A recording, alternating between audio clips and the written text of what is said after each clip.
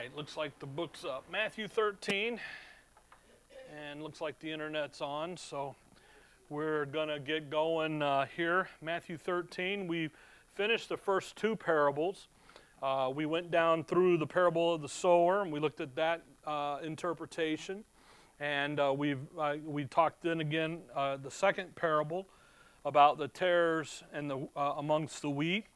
And we looked at that interpretation so that, again, Christ does that so that, and he goes through those parables, he gives the interpretations in order for them, for the disciples, the believing remnant, the little flock, are able to then interpret all the other parables that he's going to give them over the time. They all have to do with the kingdom. They are dispensationally oriented, and really all of the parables in the Bible, you look back at Numbers and you look in different places, they speak about Israel, and so, you know, somebody get that? Okay.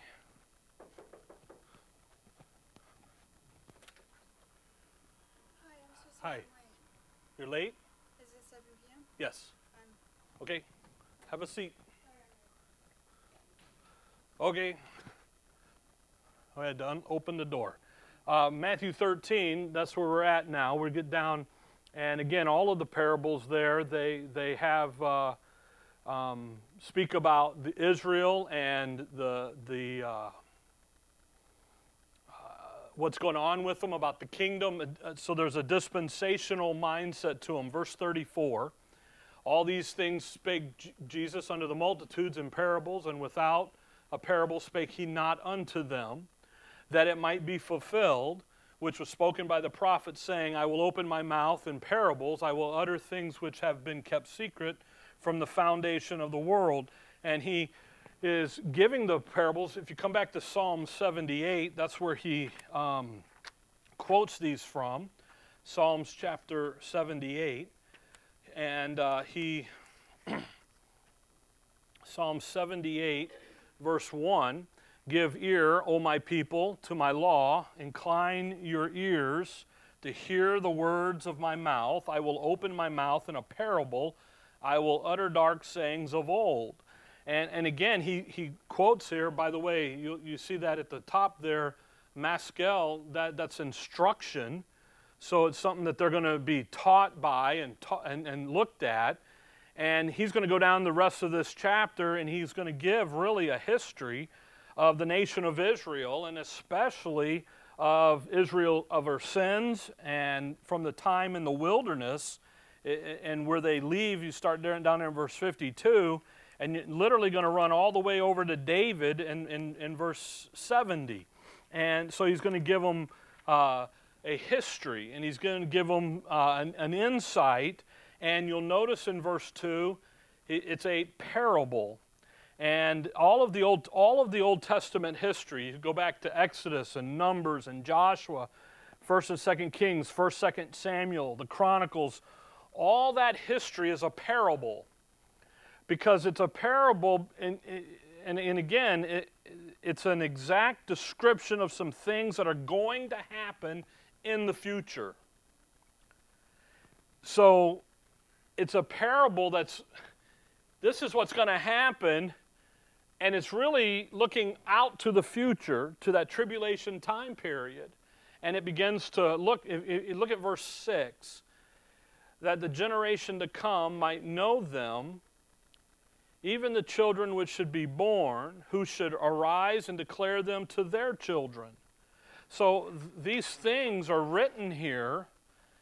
They're written talking about the future. And again, it's a dress rehearsal for that big day out there in the 70th week. And again, you go back through Exodus and Joshua and Judges, and you look at Joshua 10 and Exodus 14, and he'll talk over there about Judges 5, and he'll say, in the day of battle, it was this, it's going to be like this. So you've got this perspective that's going on there, and that's what we were talking about a minute ago. when you study Scripture, you have a doctrinal content, but you also have to remember the historical application, and that it happened to somebody in time. It meant something to somebody, that it was written. I mean, you remember 1 Peter, he says the prophets write all this out. They have no clue, no understanding of what's going on. It's written for the future. Then you have the historical and the doctrinal application, and really that's what we're after. So when you come back, you're in Psalm 78, look down at verse number 9.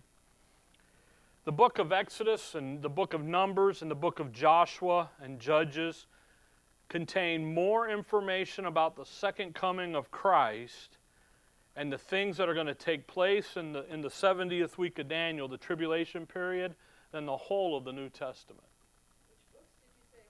Exodus, Numbers, Joshua, Judges, Kings, Chronicles, Samuel, all the Old Testament.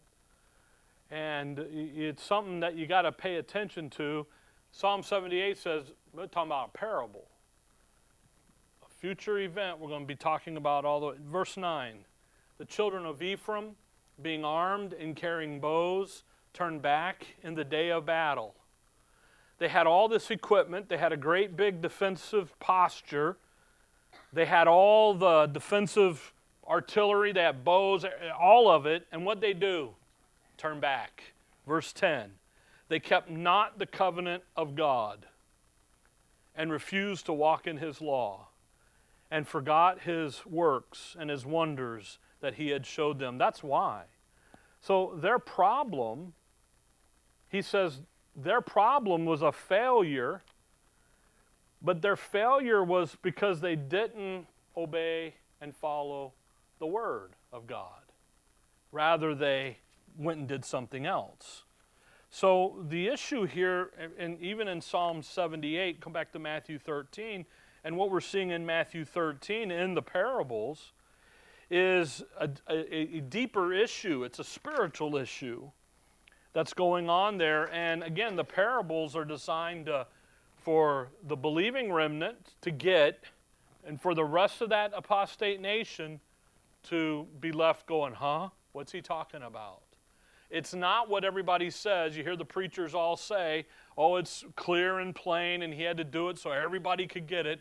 No, actually, Matthew 13, he didn't do that at all. He says, I'm doing this so you get it, and they don't get it. Verse 35, Matthew 13:35. That it might be fulfilled, which was spoken by the prophets, saying. And again, the fact here is that kingdom was going to be held, it was coming.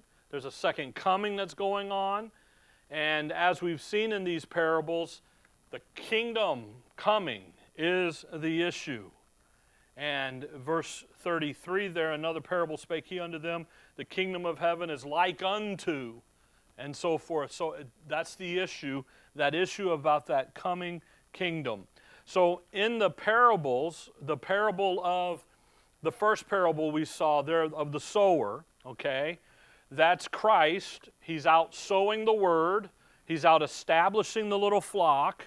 He's getting them all together and so forth. Then the second parable, the tares amongst the wheat, we saw Satan's working. And he comes in as a counterfeit. And we see the opposition and the counterfeit program and Satan's policy of evil working against the kingdom. Now in the third, we're going to see the issue of the grain of the mustard seed. And in the fourth, here, we're going to begin to see an outworking of all of this evil. We're going to see the mustard seed and the leaven. Two things that as we go through them here, we're going to begin to see the outworking of evil and the fact that little flock that Christ has called together here is going to have to stand against the opposition of the adversary. And that opposition is going to be right in their midst. And it's going to be formidable, and they're going to have a mixed multitude that they're going to have to deal with. Then in parables 5, 6, and 7, the fifth one is the treasure that's hidden. in the field. The 6th one is the one of the pearl of great price. And the 7th one is that dragnet issue. And again, he's focusing on some inward activity that's going to happen. The first one's, he gives them outside of the house. Then he comes back inside the house, and he's dealing directly with the little flock. He begins to focus on the issues of the kingdom. Okay? The treasure in the hidden field and the pearl of great pearl of great price, can't read my writing, those are going to identify the pursuit of the kingdom and the nation of Israel as being distinct from all the other nations in the earth. And that's the treasure. The pearl is then the issue of the little flock being distinct from the nation of Israel. And then the last one, the dragnet, that's the issue of the harvest and bringing in all of the Gentile nations and the judgment of the nations and so on, okay? So we're going to go as far as we can go, and if we can get them all done, we'll be really well, but I don't want to push too much. Verse 31, let's get the mustard seed here. Matthew 13:31, another parable put he forth unto them, saying, the kingdom of heaven is like a grain of a mustard seed, which a man took and sowed in his field, which indeed is the least of all seeds, but when it grows, it is the greatest among herbs, and becometh a tree, so that the birds of the air come and lodge in the branches thereof. Now, what we're going to deal with here is the influence of evil, which is going to be represented in that we saw in the tares amongst the wheat, and that activity of the wicked one and so forth. But here, we're going to begin to see that there's something else going on within the nation itself. The mustard seed, notice it's the least of all seeds. The emphasis here is on the smallness of the seed.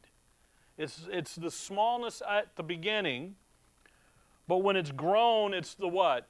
The greatest among the herbs. So this mustard seed is planted, and when it grows up, the natural result of it, the natural outcome of the growing of the mustard seed is that it grows into greatness. Now, that's the natural way, and that's the natural program for the kingdom. The kingdom, come back to Deuteronomy 7. The kingdom started that way. It started with the little group, and then you go back to Abraham, and it was just Abraham. And then it moves into this great group of people, big group of people. Deuteronomy 7. Verse 1. By the way, Israel knows this. The frustrating thing for me in the gospel is that nation, that apostate nation, they know nothing of their scriptures. They were the masters. They were the teachers of the nation, and they knew and they're supposed to know this. But they do know it, and they just twist it a little bit to keep themselves in power. 7:1. When the Lord thy God shall bring thee into the land whither thou goest to possess it, and hath cast out many nations before thee, the Hittites, and the Girgashites, and the Amorites, and the Canaanites, and the Perizzites, and the Hivites. And anytime you see that ITES on the end of a name, it isn't good. These are all bad guys. 7 nations, now watch, greater and mightier than thou. They go into a land, and everybody in that land is bigger than they are. Look down at verse 7. The Lord did not set his love upon you, nor choose you, because ye were more in number than any people. For ye were the fewest of all people. They're little, and very little in the beginning. That nation is small. It's a mustard seed. They're not a big bunch of people. They're a little bunch of people. They're little. Come over to Deuteronomy chapter 10. Chapter 10 and verse number 22. 10:22. Thy fathers went down into Egypt with 70 persons. And now the Lord thy God hath made thee as the stars of heaven for multitude. Notice that they go into Egypt, 70 people. And what do they come out? A great number. They go down little, and then they grow to be great. Now, come over to chapter 28 of Deuteronomy. Deuteronomy 28. In Deuteronomy 28 through 32, basically, you have Moses gives a prediction, a prophecy. That's why he's called that prophet. Deuteronomy 28. And he talks to Israel, that generation going into the land, about their future and about the tribulation and so forth. In verse 62, Deuteronomy 28:62. And ye shall be left few in number, whereas ye were as the stars of heaven for multitude, because thou wouldest not obey the voice of the Lord thy God. Notice, ye shall be left, what? Few in number. You were a great multitude. Now you're what? Back to being a few. Why? Because they wouldn't obey the voice of the Lord. They wouldn't listen. God's judgment on that nation is that it might be a great in number at one point, but God's always going to see it through the judgment. That tribulation period, it was designed to do what? Get out the rebel, get out the dross, clean it up, make it be the true Israel on the other side. Now, you're in Deuteronomy. Run over to Genesis 1, but go back to Matthew 13. Because there's something in this in Matthew 13 that is kind of the linchpin in all this. In Matthew 13, verse 31, you got the grain of the mustard seed, which a man took and sowed in his field, which indeed is the least of all the seeds, but when it is grown, it is the greatest among the herbs, and becometh a what? A tree. Now that's interesting. By the way, few in number, he says, but fear not what? Little flock. Not big flock, but little flock. It's a small remnant Moses will talk about. You think about that mustard seed is little, but yet what's it going to do? It's going to be great one day. And now it's back down. Then come over to Genesis 1. There's a problem here that's kind of crept up with the mustard seed becoming a tree. And what lives in it, by the way? The birds of the air come and lodge in the branches thereof. That's not normal. How do you know that? Genesis 1, verse 11. And God said, let the earth bring forth grass, the herb yielding seed, and the fruit tree yielding fruit, after what? His kind, whose seed is in itself upon the earth, and it was so. And the earth brought forth grass and herb yielding seed after his kind, and the tree yielding fruit whose seed was in itself after his kind, and God saw that it was good. The herb is to produce what? After what? His kind. Okay? There is no crossover here. How did that herb become a tree? There's something that's not right here. That's the point. Horses don't have goats. They have what? Horses. Okay? All right?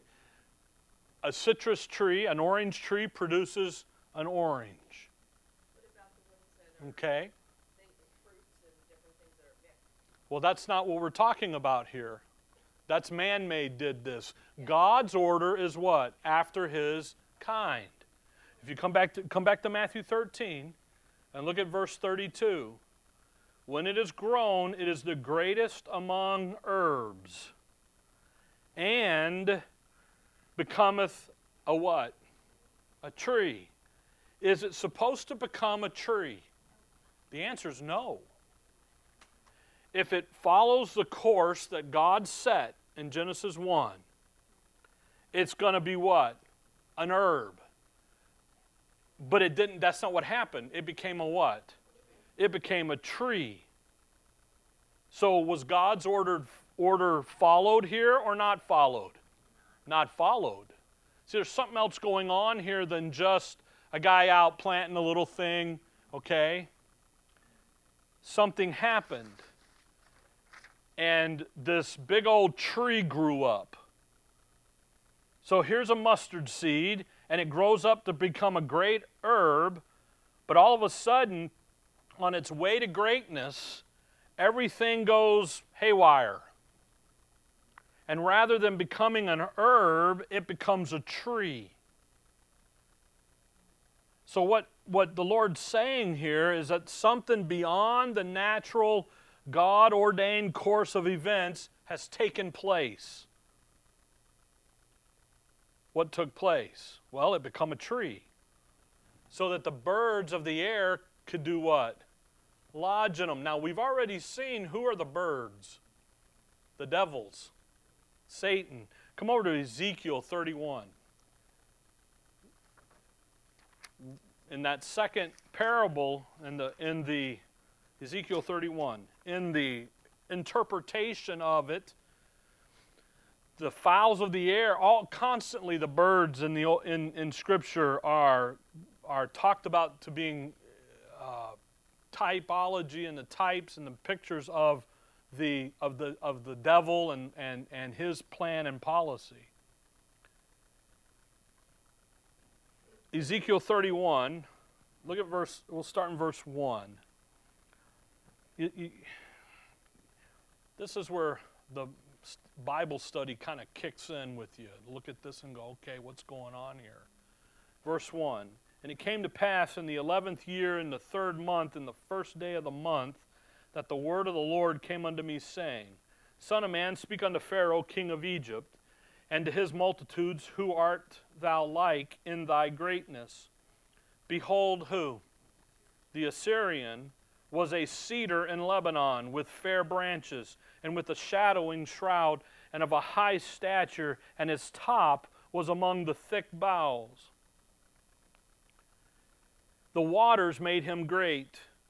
The deep set him on high, with his rivers running round about his plants, and sent out her little rivers unto all the trees of the field. Therefore his height was exceedingly above all the trees of the field, and his boughs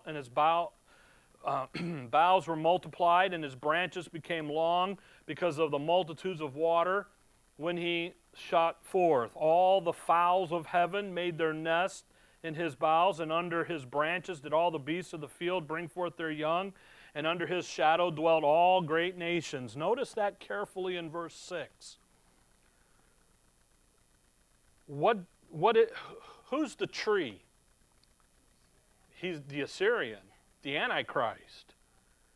And it's a great nation, isn't he?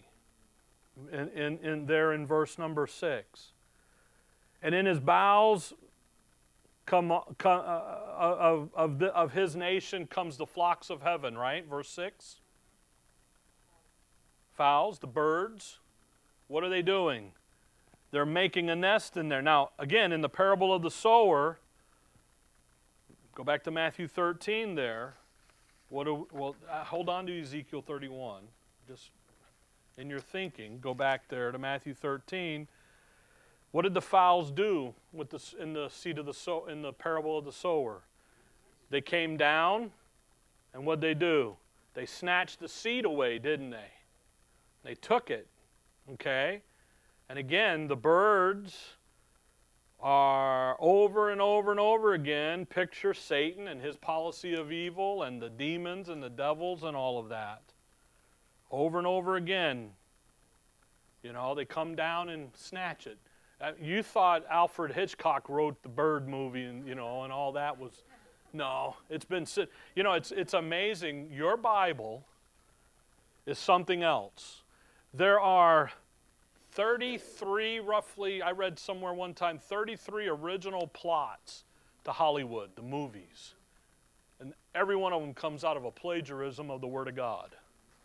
They come out of mythology. Do you know that every occult religion out there has the stories of the Old Testament in it? You guys seen that movie? It's been out a long time ago, Noah, and it had Russell Crowe in it. And everybody was, oh man, that's a great movie. And you go, I watched it because I'm like, see what everybody's crowing about.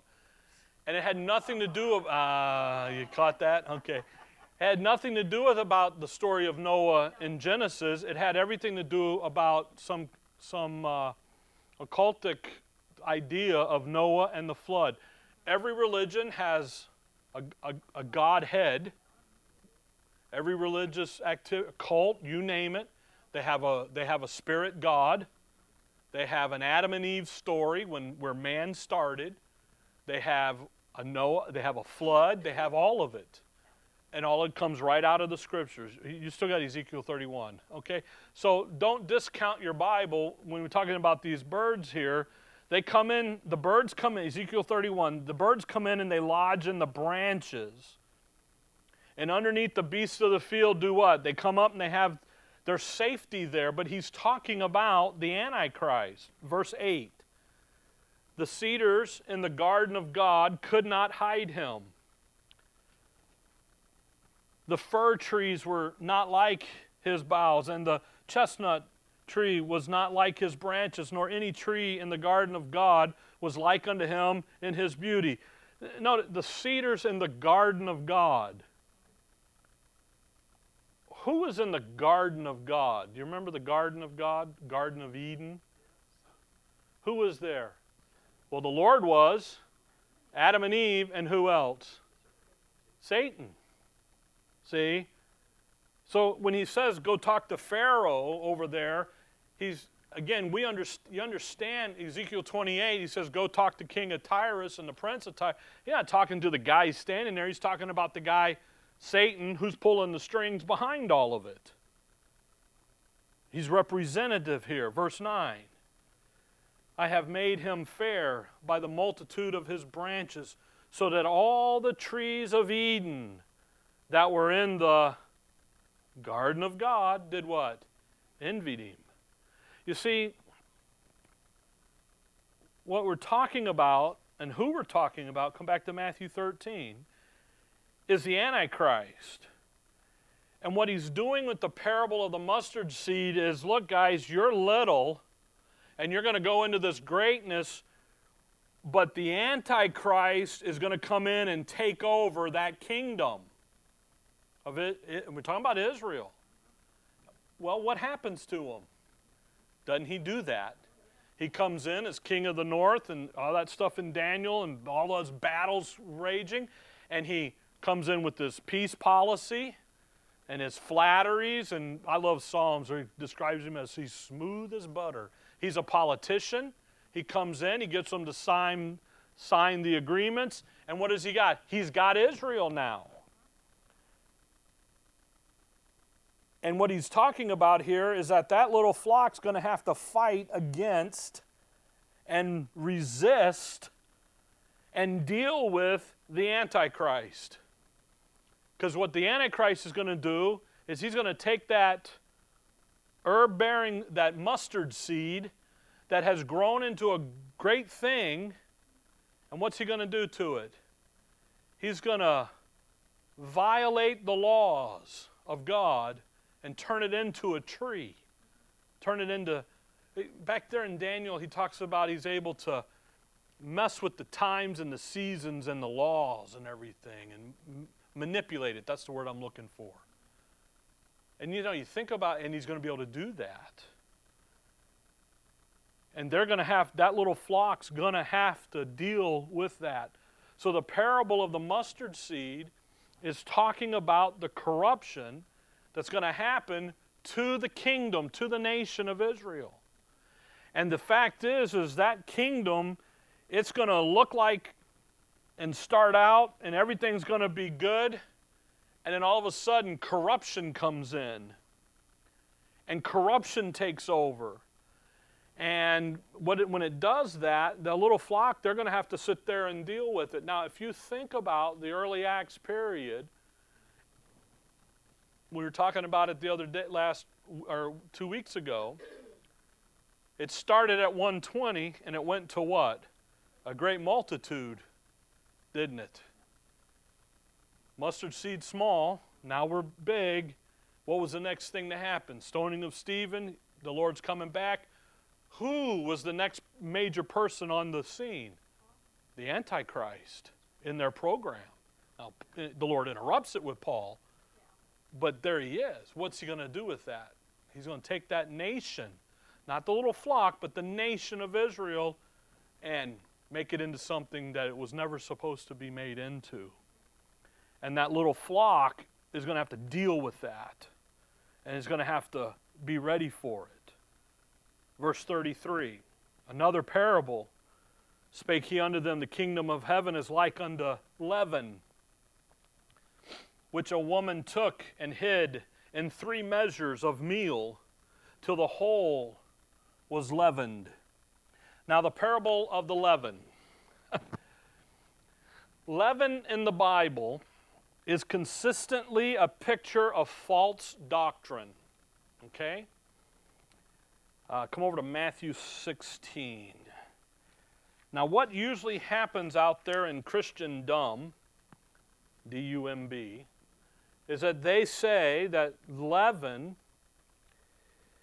is an illustration of the present hiddenness and the future greatness of the church and the gospel, and how the gospel is going to start out small and then go over the whole face of the earth, and everyone's going to get saved. And the leaven is leavening the process of the gospel as it goes out, and it's placed in 3 measures of meal. And those 3 measures of meal is the 3 branches of Christendom. The Roman Church, the Greek Orthodox Church, and the Protestant Church. I had to write this down, okay? I never remember what, And what they do is they just go out and it just leavens those 3 branches. And pretty soon the whole world is all wonderful and saved and converted, and then God just brings his city down and everything when he comes back. Now that's what people say that aren't dispensationalists. Because it's all they know to say. That's why they say it, okay? But that hasn't got anything to do with what we're talking about here in the passage. Matthew 16, notice if you will in verse 6. Again, leaven in your Bible over and over and over again, consistently, has to do with false doctrine and avoiding it like the plague. Matthew 16:6. Then Jesus said unto them, Take heed and beware of the leaven of the Pharisees and of the Sadducees. And they reasoned among themselves, saying, It is because we have taken no bread. Which when Jesus perceived, he said unto them, O ye of little faith, why reason ye among yourselves, because ye have brought no bread? Do ye not yet understand, neither remember the 5 loaves of the 5,000, and how many baskets ye took up? Neither the 7 loaves of the 4,000, and how many baskets ye took up? He looks at those guys and, what are you guys doing over there? Gives that, I love the Denozo slap, I call it. Like, you guys haven't learned anything. As a teacher, sometimes you feel like that with everybody. Did you get this yet? I had a guy ask me one time years ago, you keep going over the same stuff over and over again. I said, well, yeah, you're a little hard-headed. You haven't quite got it yet. And I haven't either, so we go over it again. Verse 11, How is it that ye do not understand that I spake it not to you concerning bread, that ye should beware of the leaven of the Pharisees and of the Sadducees? Then understood they how that he bade them not beware of leaven of bread, but of, notice, the doctrine of the Pharisees and the Sadducees. You see, the leaven of the Pharisees and the Sadducees is their what? Their doctrine. False doctrine, bad doctrine. And that's the issue. You see, the Pharisees and the Sadducees had very clear problems. And you know what their problems were? They rejected the Word of God. Now, come over to Luke 12. And so the leaven issue has to do with this issue of bad doctrine. 12:1. Luke 12:1. I'm sorry, Luke 12:1. In the meantime, when there were gathered together an innumerable multitude of people, insomuch that they trode one upon another, he began to say unto his disciples, first of all, beware ye of the leaven of the Pharisees, which is hypocrisy. Now he's going to go down the rest of the passage and deal with them, but notice that the leaven of the Pharisees is what? It has to do with hypocrisy. And again, people think that the Lord was meek and mild, and come back to Matthew 23. People, they think that, well, the Lord said turn another cheek, and so you got to do that, and you Christians got to just cave in. And you know what? The Lord didn't do that. He never did that. Watch him do this, Matthew 23. Actually, the Lord Jesus Christ peels the hide off of these guys. And he goes in there, and it's frustrating to me to see Christian people not understand this, and they just cowtail to whatever is being thrown at them. And people go, well, you got to think about, in grace and da-da. I understand that. You don't have to be mean about it, but you don't have to cow, because watch the Lord. Matthew 23, look at verse 13. Matthew 23:13. But woe unto you, scribes and Pharisees, what? Hypocrites. Notice how he doesn't say, oh, I love you so much and you look so good today, and oh, please don't get offended by what I'm about to tell you. Exactly. He doesn't say any of that. He calls it. Verse 14. If once is not enough, watch this one. Woe unto you, scribes and Pharisees, hypocrites. Verse 15. Woe unto you, scribes and Pharisees, and 3 strikes and you're usually out. Okay? He does, and by the way, verse 16. Woe unto you, ye blind guides, would say. Verse 17, you fools and blind. I mean, he does not pull the punches, because it's leaven, it's false, it's bad doctrine. Come on over down to verse 32. Fill ye up then the measure of your fathers, ye serpents, ye generation of vipers. How can ye escape the damnation of hell? I mean, he's clear. He gets to rolling on them down there. And the false doctrine of the Pharisees, the leaven of the Pharisees, it has to do with hypocrisy, but with these guys, it has to do with formalism. It has to do with them adding tradition, adding the Father's traditions to the Word of God. You come back to chapter 22 and verse 23. 22:23. The same day came to him the Sadducees, which say that there is no resurrection, and ask him. These guys are materialists. There's no resurrection, no supernatural, no life after death. It's just all material. It's just all for the now. And he just gets going with them. The Pharisees, and by the way, it's all false doctrine. The Sadducees are the liberals. Okay? The Pharisees are the fundamentalists. They believe their Bible. They knew their Bible. The problem was chapter 23, verse 9, they like to be called rabbi. Verse 7, and greetings in the market, Matthew 23:7, and greetings in the market, and to be called of men, rabbi, rabbi. Verse 9, what does the Lord say? Call no man your father upon the earth, for one is your Father which is in heaven. See, the Pharisees like the formalism and the you're going to enter the sanctuary, you're going to do it quietly, and if you have to whisper a prayer.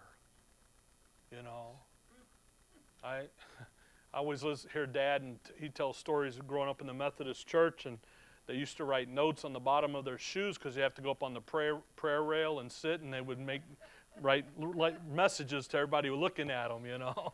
And you'd always sit there and listen for whose knees would creak and pop when they bent down to pray. You know, that's the Pharisees. They just liked all of that. The Sadducees, they just, no resurrection, no angels, none of that. We're just in it for the moment. Now come over to Mark 8, because there's really a third group here in all of this. Mark 8, that comes up every now and then. You see them kind of rear their head up. Mark 8 and verse 15. And these guys are called the Herodians. Okay? Mark 8:15, and he charged them, saying, take heed, beware of the leaven of the Pharisees and of the leaven of Herod. And that is really talking about the Herodians. And these guys are the political guys. And they're a bunch of worldly people, and they're out and they're hooked into Herod, and they're hooked into the system. And yes, they are Israel. Yes, they're Jews. They've got it, but they're looking at the power play, and they're looking over there. So you've got three groups identified for you. Come back to Matthew 13. In the leaven of the Pharisees, which is hypocrisy, formalism. Then you have the leaven of the Sadducees, which is the issues of materialism. Then there's the leaven of the Herodians. Herodians, so I read it like, you know, spelled it. And that's the issue of the worldliness and so forth. So you got these three different classifications here. Matthew 13:33. Another parable spake he unto them, the kingdom of heaven is like unto leaven, which a woman took and hid in 3 measures of meal till the whole was leavened. Okay, so the kingdom of heaven is like unto leaven. It's like unto this false doctrine that a woman takes and she hides in 3 measures of meal till the whole is leavened. So in other words here, the false doctrine is going to be taught during the ministry of this time, which is the tribulation. We're looking ahead, early Acts, tribulation. And it's going to spread throughout the whole the whole of Israel. That Israel is a mixed multitude. I've put it on apostate Israel, then that little flock, they're believing. And that little flock's going to have to contend with that false doctrine that's going to.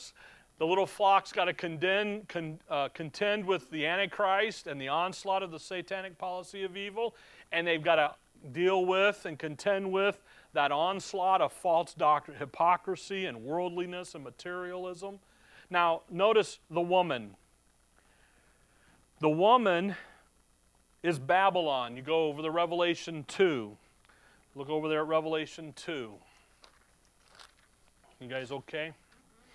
All right, Revelation 2. Revelation 2. Here's the woman. Because, everybody, who's the woman? Well, here she is. Revelation 2 and verse 20. Notwithstanding, I have a few things against thee, because thou sufferest that woman Jezebel, which calleth herself a prophetess, to teach and to seduce my servants, to commit fornication, to eat things sacrificed unto idols, and I gave her space to repent for her fornication, and she repented not. The woman is going to teach the servants to do what? To commit fornication and to eat things sacrificed to idols. False doctrine, hypocrisy, laying it in. The woman takes that out there in 3 measures of meal, Pharisees, Sadducees, Herodians, and plants it in there so that the whole gets leavened. Revelation 17:5 over there, she's Mystery Babylon the Great. That's who she is. The mother of harlots and the abomination of the earth and all that stuff, that's who she is. But that issue, look at 17:5, Revelation 7, you're in Revelation, might as well look at it instead of stumble through it. Revelation 17 verse 5, and upon her forehead was a name written, Mystery, Babylon the Great, the mother of harlots and the abomination of the earth. What that is, in Scripture, that's called Baal worship. That's who she is. It's idolatry. It's the religion of the Antichrist. So if the Antichrist is taking that nation from that mustard seed and making them into something they're not supposed to be, okay, changing the natural order of God, then what else is going on? She's out there, got 3 false doctrines floating through them, corrupting the nation of Israel as a whole. Just going on and on and on. The kingdom of heaven is like unto leaven, which that woman took and she hid. The Baal worshiper has come in, Jezebel. Could you imagine that name? Jezebel. And they hide the false doctrine. And they do it in 3 measures of meal. Meal. Leviticus 2. Run back over there. Leviticus 2 and verse 11. Leviticus 2 verse 11. No meat offering which ye shall bring unto the Lord shall be made with leaven. For ye shall burn no leaven, nor any honey in any offering to the Lord made by fire. They weren't to do what? They were to have no leaven. But there is a time when they are allowed to have leaven. And it's on the day of Pentecost. Acts 2. And what happens on the day of Pentecost? They are a what? A mixed multitude. So when he talks here about the meal offering and the meal offering for Israel was a picture of perfect sinlessness. Okay? So it's a picture of the perfect, sinless, spotless character of the Lord Jesus Christ. And that meal offering was never to have leaven in it. It wasn't to be introduced into the meal offering. Why? Because the meal offering identified and represented the spotless character of the Lord, of God, of Jehovah. Come over to Jeremiah 23. Thinking about this meal. I ate dinner early tonight, so we're thinking about the food again. Jeremiah 23 in verse 28.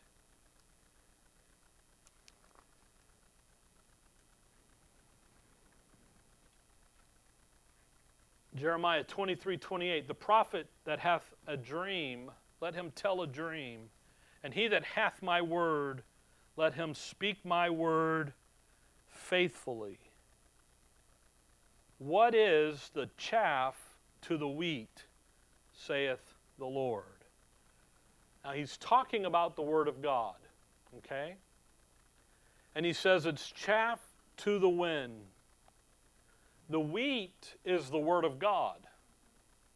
The chaff is the false doctrine that Jeremiah is warning them about. The meal is made up of fine flour. That's the wheat. Come over to John 12. Okay? The meal represents the word. So whether it's the living word, Christ, or the written word. So the meal is about Christ himself. That's the point. John 12 and verse 24. John 12:24. Verily, verily, I say unto you, except a corn of wheat fall into the ground and die, it abideth alone. But if it die, it bringeth forth much fruit. You see that thing about the corn of wheat? All right? The corn of wheat, he's talking about the Word. And he's talking about the issue here about Christ. That's what in John, that's what he's talking about. come over to 2 John. Keep that in your mind. Come to 2 John. 2 John, chapter 1. There's only one chapter. Who is the corn of wheat? That's the question.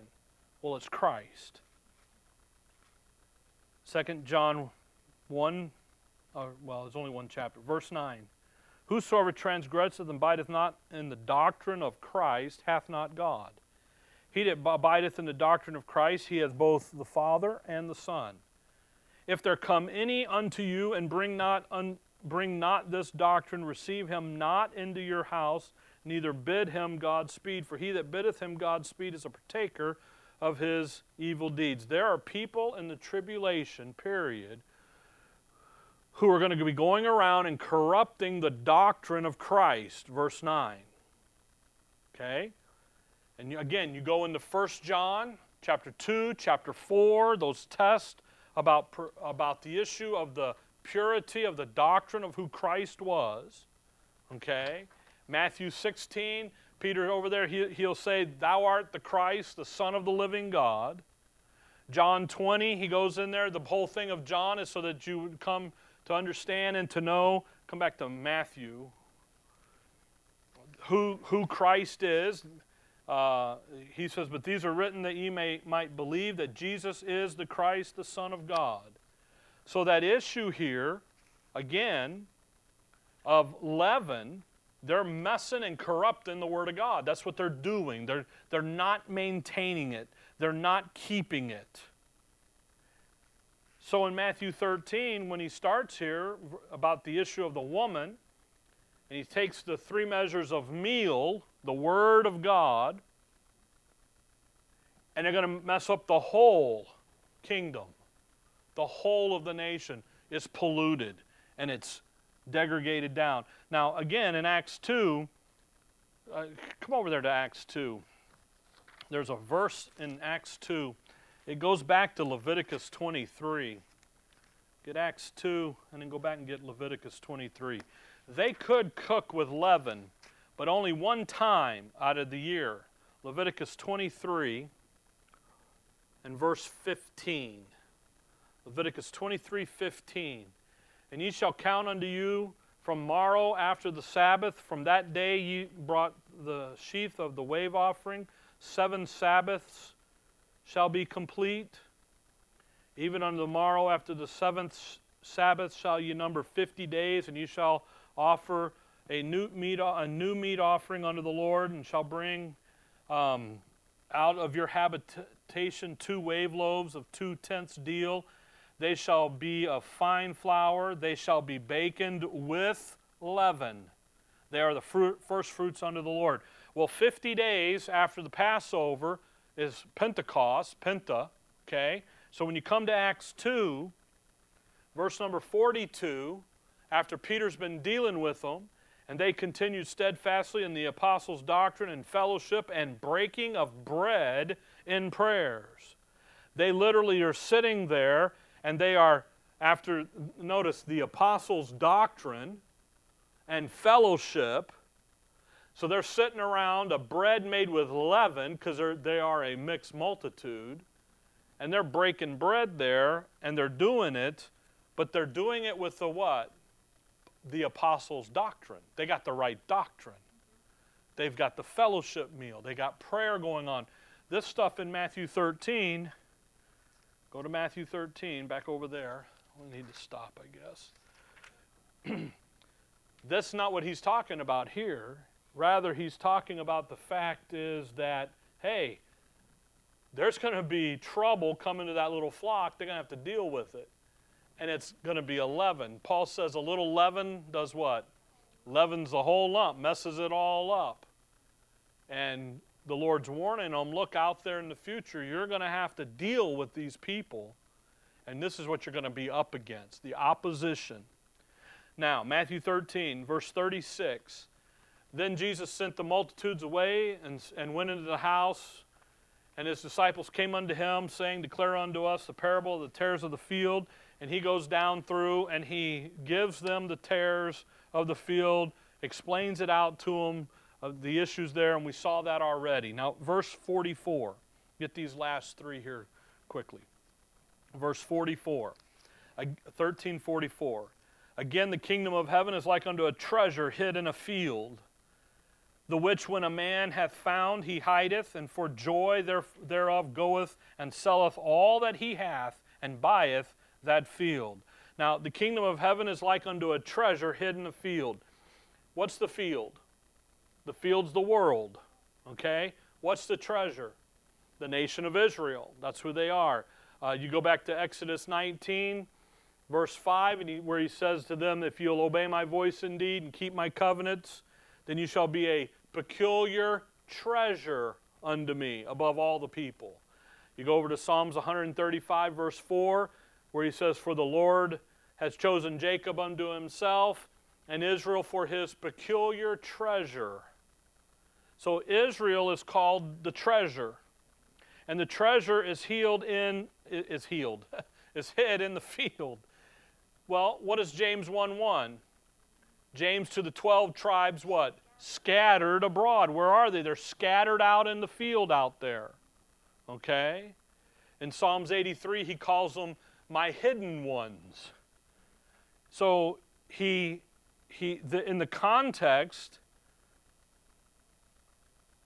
that's the tribulation time. They're out there hidden out there. They're out there scattered in the nations. They're scattered in the field. So what does he go do? Well, verse 44, Matthew 13:44, he goes up there and buys the whole field. Why? Well, the nation of Israel somewhere out there, hidden out there in the world, and yet the future of that nation is bright. It's a treasure. It's his treasure. So when he finds them I love that, for joy. So then he goes and sells and everything and buys the whole field. So they're out there in the nation, somewhere out there in the nation is Israel, the treasure hid. And it's hid in the fields. And it's got a bright future, and it's got all the promises and everything that are there. But he bought the whole field. The next one, verse 45, goes with it. Again, the kingdom of heaven is like unto a merchant man seeking a goodly pearls, who, when he had found one pearl of great price, went and sold all that he had and bought it. Now, the pearl of great price is a reference to the little flock, the believing remnant, as being distinct from the nation. So you've got the nation out there, the treasure hidden in the world, and then you've got the great pearl, the pearl of great price, sitting over here that's even worth more than they are. Now, you think about a pearl. A pearl is a living stone, okay? And it's produced through great suffering, that little oyster, okay? It's produced out of great tribulation. Remember last week we were talking about the 144,000 go, and then the man-child, the 144,000 go home, and the woman runs, and that's Israel, and the persecution. And what they're doing is they're going down through that persecution, and all the dross is being pulled away, and you come out with that little bitty flock. Malachi talks about, Malachi 3 talks about the tribulation, and he says, I'll gather up my jewels. The jewels are the people, a type of describing the little flock. And here, that merchant man goes and he sold all that he had and he bought it. And by the way, that is a kingdom requirement. Sell all that you have and give alms. You know, Luke 12 and so forth. So he does that. Then you have verse 47. Again, the kingdom of heaven is like unto a net that was cast into the sea and gathered of every kind, which when it was full, they drew to the shore and sat down and gathered the good into the vessel and cast the bad away. so will it be at the end of the world. Now watch. The angel shall come forth and sever the wicked from among the just. Now Christ interprets that last one. So you got three interpretations. He just interpreted the last. It's very short. It's very direct. Because here he's focusing on the wicked and what's going to happen to them. The angels are going to come and they're going to reap the harvest. And they're going to dip the sickle in and reap it away. Verse 50, and shall cast them into the furnace of fire, and there shall be wailing and gnashing of teeth. The sea. They say unto him, Jesus said unto them, have you understood all these things? And they say unto him, yea, Lord. The sea, a type of the nations. He gathers out of the Gentile nations. Matthew 25, he gathers those nations together, and what does he do? Sheep on one side, goats on the other. The sheep go into the kingdom, and the goats go right into the lake of fire. It's the judgment of the nations. That's what he's talking about. So you've got all three groups in these last three parables. You have Israel, the nation, as distinct from all the other nations of the earth with a bright future. Then you have the little flock, that little remnant, as distinct from the nation itself. And then you have the Gentile nations who go into the kingdom, and then the nations that are left go over into the lake of fire. So God's purpose in the kingdom is being accomplished in all three groups. Okay? Now, the little flock and the nation of Israel, that relationship there. We'll pick up in verse 51 here. He says there to them, did you get it? And they say, yes, we got it. I'm not sure how much of it they get, but he says they got it. Daniel 12 over there, he talks about they that are wise shall understand these things and stuff like that. And that's pretty much what he's talking about. In verse 51, that little flock gets it. The nation doesn't. Verse 10, 11, 12, and 13, they're not getting the parables, but that little flock gets it. And because they get it, verse 52, then said he unto them, therefore every scribe which is instructed unto the kingdom of heaven is like unto a man that is a householder which bringeth forth out of his treasure things new and old. Every scribe which is instructed unto the kingdom of heaven, not the church, the body of Christ, not us today. Okay, we're not involved in this. None of this has anything to do with us today. But literally what he's doing, the end of that verse 52, treasure things, what? New and old. These guys are dispensationalists of their day. What they're doing is they're taking the old information and they're putting it with the new information, and they're literally making the chart for the nation of Israel. They're reaching back and taking the old information, the old revelation, and they're putting it now with this new advanced information about the little flock and the attack and all that, and they're putting it together. And he says, if you understand what's going on, then guess what? You're going to get it. You're going to catch on to it. So literally these guys are dispensationalists, and they're putting the chart together, the picture together. They're taking the Old Testament and they're putting it together with what he's been teaching them. Okay? The nation of Israel and the little flock, that relation, the Lord says to the 12 apostles, you'll be sitting on 12 thrones judging the what? The 12 tribes of Israel. So that means who's got to be there? The nation of Israel does. The little flock, the 12, but then the little flock have a position. Those that go through the tribulation, the overcomers, they're going to have a special service in the temple. But that little flock becomes that nation, and they begin to grow in numbers, multitudes, because there's going to be a reach back and a resurrection and all that good stuff, okay? Now, we got further than I thought we would because it's just been over an hour, all right? All right. Heavenly Father, we thank you for the evening, Lord. We thank you for your word. And above all, Lord, we thank you for the look into the word and be able to see and understand what's going on and to rejoice that what you'll be doing with your people in the earth in that day, and then to rejoice in the fact of what you'll be doing with us in the heavenly places. In your name we pray. Amen.